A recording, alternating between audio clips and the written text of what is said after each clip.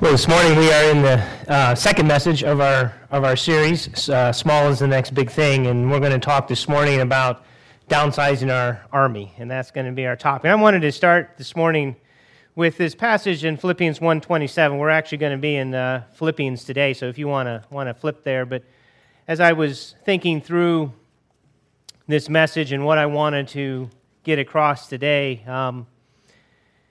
this verse. Paul says, let your manner of life be worthy of the gospel of Christ. You know, this is kind of I would say, the foundational verse really of the whole book of Philippians, that what Paul is about is he's got a real pastoral heart, and he's saying, as he's writing here to the Philippians, he's saying, I'm going to say some hard things to you, but my heart is this, that I just want your manner of life to be worthy of the gospel. And so as I was thinking about this morning, and I thought, we're going to hopefully say some challenging things. I'm going to say some things maybe that are hard this morning, but I want you to know my heart in this for us as a congregation, as a church, is exactly this, that I want our lives to be worthy of the gospel of Christ, that I want us to see gospel-centric living be so powerful in our lives, and I want our lives to be worthy of that. And so what we're going to talk about today is how do we keep moving forward, moving towards Christ more and more in our lives so that we will live lives that are worthy of the gospel. So that's really my heartbeat here this morning. So I want to begin this morning with this. Now, this guy here, not sure who he is, but this is probably a good description of me. I have this side of me that, of course, loves ice cream, and my kids do too, but there's this side of me that's really all about me. Now, I thought this picture kind of depicted that. I can be very selfish. I can make life all about me, and there's this dark side of me, honestly, that I want to talk about as I get started this morning. This side of me that I'm not proud of. It's a side of me that is really defined by making life all about me. In fact, in reality, in kind of this hardened state of my heart that it can get to, I say all of my life, everything revolves around me. The world revolves around me. I even say I try to get God to revolve around me. I try to get God to be convinced that my plans are the best plans, and try to even make bargains with Him at times and say, come on, God, come on board, and I've got a great plan for my life. And of course, my family, it's all about me. In my family, many times, it's like, shaming and putting out guilt trips and, putting on airs of kind of this, Messiah complex in the home of woe is me, and if you would just respond in better ways to me, life would be so much better. And, of course, do the same thing with friends and work. I want things to be about me and my ideas and my plans and my direction, and even my dreams are all about me. And though this is a side of me that happens when I've hardened my heart, when I'm living in fear, and when I'm more focused on building my kingdom. I'm at the center of my universe, and I like to have everyone revolve around my needs. Now, the Bible is pretty clear on this, that left to our own devices, this is where we end up in our flesh, apart from God. That we will end up here where we'll spend our lives trying to build our army, trying to build our influence. And again, I'm a nice guy, right? So I do this in really nice ways. And in fact, the reality is that I can do this in ways that you don't even realize I'm doing it. Now, if you live with me and you get close enough to me, you probably can call it out. But this is a struggle, and this is a real struggle, and I don't think I'm alone in this, in trying to build my influence, manipulate people to build my ideas and my kingdom and where I want to go. And so when I'm operating in this fashion, there are two things that are true about me. The one is that I'm arrogant. I'm arrogant. I'm always right. Now, of course I'm always right. I mean, who isn't always right? I always know everything. I know exactly what should happen at any time. I'm arrogant. Now, again, I can be arrogant in very nice ways, in hidden ways, but the reality of the depth of my heart is that I'm arrogant. I'm full of myself. And I'm trying to just make my kingdom be front and center. And I'm trying to influence you to come along with me in my arrogance. The second thing that's true when I'm in this state of mind and when my heart is this direction is I'm indifferent. In reality, I'm indifferent to your needs. I'm indifferent to what it is that you're up to. I'm indifferent to who God has made you to be.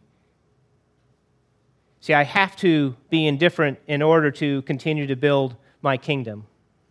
What happens then at this point when I am living my life this way and I'm arrogant and indifferent and I'm simply manipulating and using people around me, I end up detached from people. I end up distant from people, disconnected, and really feeling alone. So what's crazy about building our armies and building our influence is it feels like it's the right direction to go in our selfishness to try to make it happen for us and to try to revolve the world around us, but the reality is it leads to disconnection because we don't really see people for anything more than just pawns in our system. In reality, a real heart-to-heart connection isn't even happening at that point. Again, the hard part about this is it's deceptive. Again, the heart is deceitful beyond understanding. Who can understand it? Jeremiah asks the question. It's a difficult thing for all of us, I believe, to be wrestling at this level in our heart to say, what are we really all about? When we're hanging out with people, what are we really all about? What really is the goal of our relationships? Is the goal to just use people, to manipulate situations? Again, doing it in a really nice way, where we convince people, wow, you're a nice person, you're a great person. So this is the challenge. So what's going to disrupt that? And we're going to look at Philippians 2 this morning. Because Paul here, I believe, gives us some really good insight into how we can move away from self-centered living, how we can move away from building up our own influence in our own army and move towards downsizing our army, downsizing our influence. So if we look at the first verse in Philippians 2, I believe this sets it up for us. If what's going to disrupt the direction of our life, I think of this verse here. It says, so if there's any encouragement in Christ, any comfort from love, any participation in the Spirit, any affection and sympathy. What Paul is setting up here is a reason why we want to be motivated, or we could be motivated. And I think I highlighted the phrases that I think are significant here. The first two, encouragement in Christ and comfort from love. I think what Paul is saying, when we expose ourselves to mutual community and begin to experience the encouragement of Christ in our lives and the comfort from His love with one another, it begins to have a disrupting influence on our lives. And then the second action is this idea of participation in the Spirit and the affection and sympathy. And this is really God's act. When the Holy Spirit is active in our lives and we are experiencing God's affection for us. This is that famous Greek word that means bowels. It's this deep gut level. It's this idea that God has this deep, deep compassion for us. So I believe what Paul is wanting us to understand is that if we're experiencing this gut-level compassion that God has for us, and we're experiencing the movement of the Spirit in our lives, this will enable us to move in a different direction, to get out of our selfishness.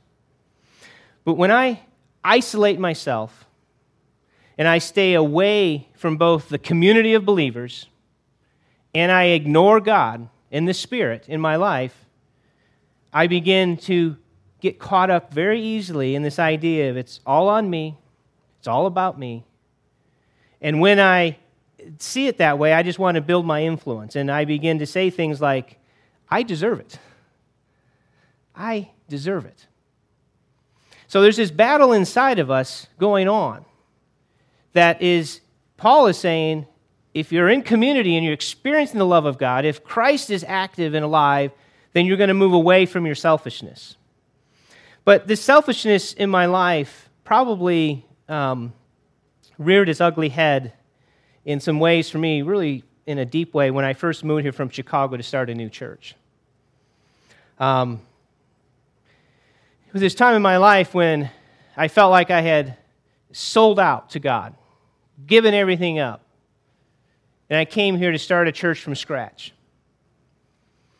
And this is a little bit of what was happening for me in my selfishness. Was I was even convinced that I had got God to come with my plans, and that at some level God almost had to do what I wanted because of what I felt like I had given up to come and plant a church.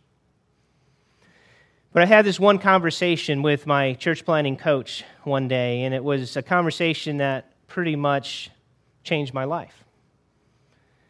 And the question he asked me on the phone that day was a question I didn't want to answer, but he said to me, "What's this all about for you, Rick? Who do you want to be?" And I rattled off a famous pastor who was a pastor of a church of about 10,000. And it was weird. As soon as I said that, it hit me. And my coach didn't even really have to say a whole lot more. Is this really about you? Or is this about God? That, for me, was a turning point in my life. I had to start asking and keep asking the question, the honest question of, am I trying to get people in the church just to build my ego? Is this really just about me? Again, of course, it's a mixed bag, But unless I was willing to begin to admit how I could be arrogant and indifferent with people, I wasn't going to grow personally, and I certainly wasn't walking in a manner worthy of the gospel.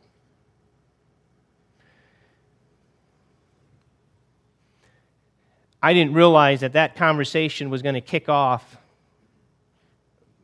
5, 6, 7-year timeline in my life where this kind of brokenness was going to just keep rolling over me over and over and over again as God wanted to get this message across to me. It's not about you. It's not about you. Stop being arrogant. Stop being indifferent. It's a hard message for me. It was very hard. And to be honest, it's still one that I have to keep wrestling with in my life. But as we go on here, let's look at verses 2 and 3.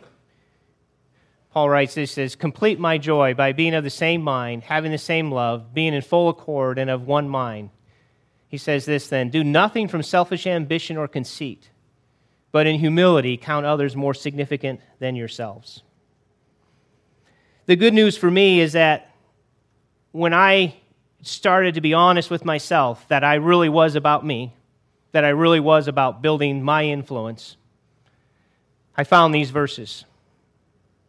And I began to realize that there's an antidote to what was going on in my heart. And that antidote began here, as Paul says, do nothing from selfish ambition.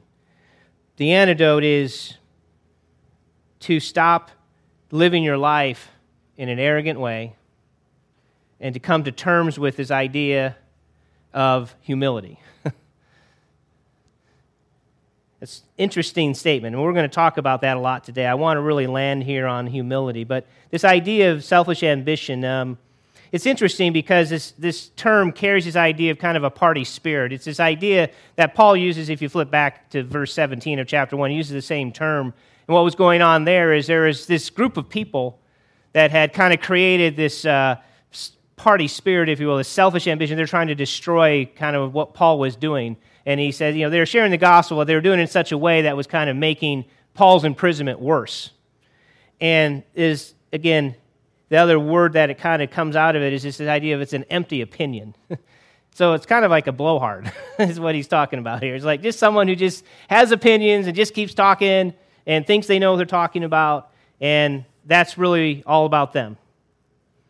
And so that's kind of the negatives, is this idea of stop being selfish, stop having this selfish ambition. And the positive, Paul says here, is in humility. Count others as more important or more significant than yourselves. And so the positive antidote to arrogance is to be humble. That's a tough one, understanding humility, because as soon as you say, I'm humble, right? You're prideful. You're prideful of your humility. Self-awareness, it's like humility cannot exist with self-awareness, because true humility is something that you cannot be consumed with yourself. And so you can't walk around and say, I'm feeling pretty humble today, man. Yeah. How about you? You feeling humble? See, true humility is all about someone else. It's all about the other person. And so pride and humility are a tough one. It's hard to understand. And so what's interesting about this word humility in this passage in Philippians, it's very fascinating. As I did some research on this, is the word humility here is used in a noun form, and it's not found in any other Greek writing before the New Testament in that form. But the adjective for humility is found frequently and is employed over and over again in extra-biblical Greek literature to describe the mentality of a slave. And it conveys the idea then of being, base and unfit and shabby and basically this feeling of, hey, you have no account. And so humility was not regarded as a virtue. It was not something to be sought after in extra-biblical literature. And so Paul here, though, is grabbing onto this term. Of course, we know that when we get into the Old Testament, and Paul would have been reading his Old Testament, that God does begin to move humility to a high level, and he talks about how he looks with great care on the lowly and that sort of thing in the Old Testament. So it's the Old Testament that I believe Paul was reading, and it kind of began to help him understand that, oh no, humility is actually something to be chased after. It is something that we should make a priority, if you will. And so let's go ahead and skip to verse 5, because what Paul then does with humility is he then takes this term and he jumps to Jesus Christ. And he says, if we want to understand what humility is, then we got to look to Jesus. And he's really, it's just fascinating to me as kind of stuff is written and as history moved on, that Paul was the first one, again, who jumped into this idea. And I think it's great for us to understand here this morning then, what is he trying to say and how does he define Jesus? So he says, have this mind among yourselves, which is yours in Christ Jesus, who though he was in the form of God, did not count equality with God a thing to be grasped, but emptied himself by taking the form of a servant, being born in the likeness of men, and being found in human form, he humbled himself by becoming obedient to the point of death, even death on a cross. And so as we look at these verses here, the key here is he says he emptied himself, but then I want to talk about what does it mean he emptied himself? I think there's three things that Jesus did that we can begin to look at and emulate in our lives to understand how do we empty ourselves? How do we be humble?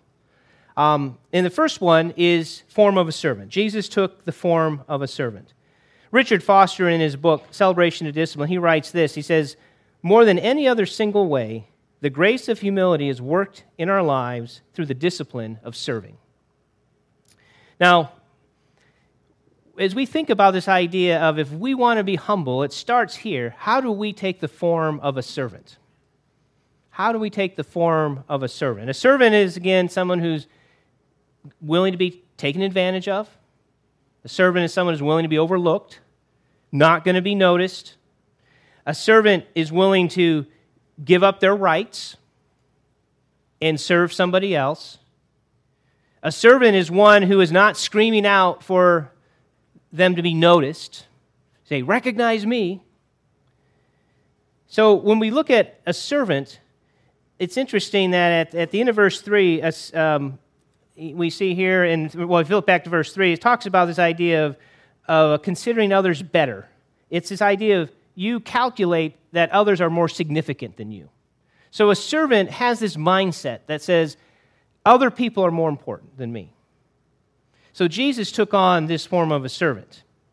Then the second thing we see in humility's idea, he became obedient, becoming obedient.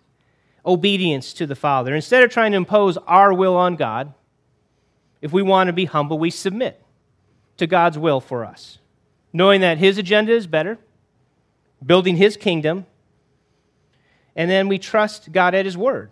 If His word says it, we trust Him, and we submit to it. And so obedience becomes part of our lifestyle. Again, how many times have you thought God was doing one thing, and so you started heading one direction thinking you had it all under control, and then surprise, something totally different changes, and you have to realize, oh, I started getting ahead of God. I thought He was heading this way, so I started jumping ahead of Him. See, obedience means we're always willing to wait on God's timing, to obey His plan, regardless of what we might think is going on in the moment. And so the problem with obedience, I think, a lot of times in our lives is obedience to God many times moves us back to servanthood. Jesus, He became obedient. Where did it take Him? To the point of death. We talked about this last week, self-denial. Death. Giving up our rights. Obedience is going to take us that direction. But if we want to see humility part of our life, we have to be willing to be a servant and to be obedient to wherever it takes us, to be willing to keep emptying ourselves. Then as we look at the verse 9 here, then it says, "Therefore God has highly exalted Him and bestowed on Him the name that is above every name." This is the third aspect of humility, which is to wait patiently on God's timing. Jesus waited for His Father to lift Him up. We don't grab for power. We patiently wait for God to provide the increase in His time. Jesus didn't come as a king, He came as an infant. He spent time here patiently on earth, demonstrating humility, serving, all the things that we see in His life, waiting, knowing that it was leading Him towards the cross. And then at just the right time, when everything was set, He endured the cross. So are we willing to wait for God's timing? Or are we always busy trying to move forward, trying to make something happen? Humility is saying, I'm willing to wait on God and His timing in my life.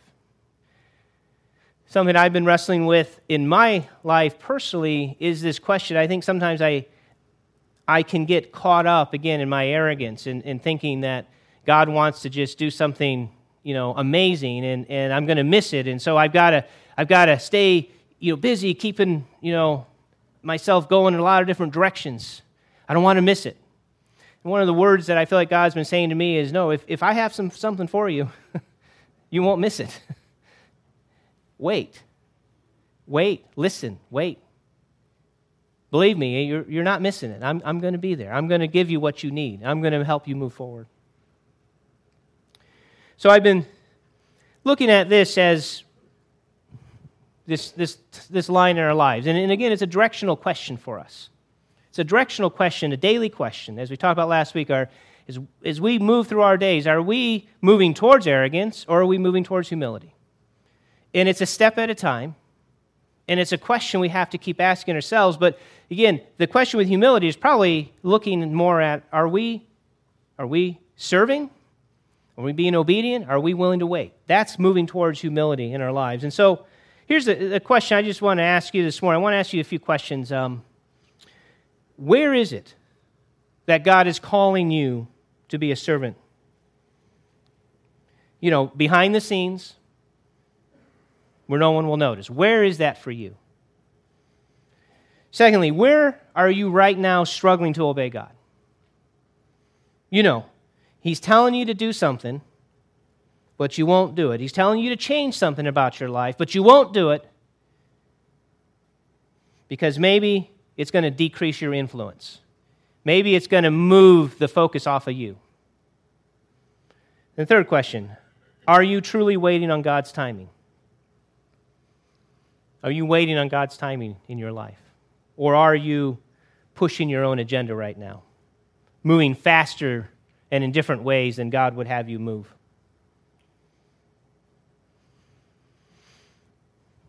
This is one of the directions we need to think about in downsizing our influence in our army is moving towards humility. The second antidote to our idea of selfishness and indifference comes out of verse 4. It says, "Let each of you look not only to his own interest, but also to the interest of others." So, not only do we need to move away from arrogance, but to move away from indifference, we got to move towards taking an interest in other people. And the term I'm putting to this is this idea of curiosity. It's saying, I'm willing to understand how I can be more curious about people and take more interest in them, not just being all about my own interest. So how do I begin to take it serious that God has created all of us as image bearers? And people have great dignity, regardless of their station in life. How do I start treating people as image bearers? Showing interest in them and being curious about what's really going on in their heart and their life. Instead of just looking at people as kind of pawns to be moved around in my world so I can let it rotate around me. So this is the second thing that I've been looking at, is this idea of what does it mean then to move towards curiosity with people? How do I make that a priority in my relationships?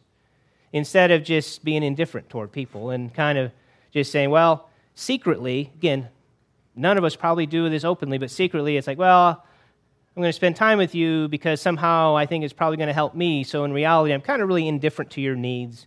I'm really indifferent to what's going on with you. In fact, it might even come out that I don't even show any interest or any curiosity in where you're at. So how do we make that shift? I think, first of all, we need to see it as a decision that we really make in time. And this decision needs to be made. There's a key word throughout the book of Philippians, and this word that Paul repeats over and over and over again in this passage is this idea of mind. He says it's this idea that your mind can control the direction you're going. Your mind. It's like make up your mind. Have the same mind as Christ. In other words, you can make it your goal. You can get consciously aware of whether you're moving towards people with curiosity or whether you're moving away from them and being indifferent. Become more conscious. Now, in my home, this has been kind of a real thing for us, but I want to take you back to when you were first learning how to drive. Now, I'm guessing many of you got here this morning in your vehicle, and you have no idea how you got here. You just simply got in the car, put it in drive, and you just drove here, just like whatever. The reason you did that is because you've moved with your skills of driving from this point of having to be conscious about how to drive to being able to be unconscious about it. I don't know if that's good for people on the roads with you, but it seems like it worked this morning. You're here. But when you're getting to watch somebody learn to drive, which we are now on our third driver, it's fascinating to watch this happen where the first thing is when, here's the first thing about it. If you're ever helping a teen learn to drive is, number one, they all think they can drive before they get in the car. Okay, that's the first thing. I know how to drive. It's easy. I've seen people drive. But then it's fun to get them in the car and get them behind the wheel and start the car up. And you begin the process and they realize, oh, I don't know how to drive. And now you begin this process of helping them, and they have to they're concentrating on every aspect of driving. Well, I want to take you to this with curiosity and indifference. I want to challenge you to stop being unconscious in your relationships. I feel like we live our lives in too many unconscious ways relationally, where we just kind of are going through life. We don't really see people anymore as image bearers of God. We don't really take the time to really invest and to take an interest, to show curiosity. We're just kind of unconsciously moving through life. And I can think, especially I think that can be true in our closest relationships, in our marriages, with our kids, with our closest friends, even in cell group, where we think, we kind of know each other now. We've been together for a while. And so we kind of give up being really curious about what's going on. And I think it's important that we begin to think about how do we make a conscious decision. Abraham Maslow is we're very familiar with Maslow's probably hierarchy of needs. Of course, I'm sure our high school kids are very familiar with that right from school. But what's fascinating about Maslow is he was one of the first psychologists who studied healthy people. Up to this point, most psychologists were always looking at unhealthy people. But Maslow had this question. He said, what makes someone healthy? And what he landed on, I think, is really interesting, that he landed on that every person who was flourishing in their lives was living for a purpose or a cause beyond himself. So this means that as we hang out with each other, we need to be willing to ask, again, that next question of someone. Pursue it. Live for something beyond yourself. Think about consciously, how can I pursue what's going on in their heart, in their life? Now, I know one of the reasons we don't like to do that is it takes time. And it takes an investment. And I think for a lot of us, we've packed our lives so tight, right, that it's like I don't have time for authentic relationships because I'm too busy building my own kingdom, building my own influence. And so to move in this direction, I think, is going to cause us to have to shift in maybe some major ways about how much time we spend doing other things so that we begin to make space in our lives for people to really begin to be curious. So let me summarize kind of where we're at today. The problem we're talking about today is our selfishness leads us toward detachment and disconnection. And that's so true in our culture. People are very detached. Again, one of the ways that I believe we see that detachment is in Facebook and Twitter, et cetera. In many ways, it's like people don't want to talk anymore face-to-face in real relationship. They want to just tweet something or post it on Facebook, or they want to, text it, Getting that with a lot of people. I'd rather just text it. Well, I wouldn't. I'd rather you just call me. In fact, I'm kind of famous for not responding to texts. And then people have no idea what's going on, I realize, but in my cell group, that's kind of one of the running jokes is, if you text Rick, he might get back to you in a week.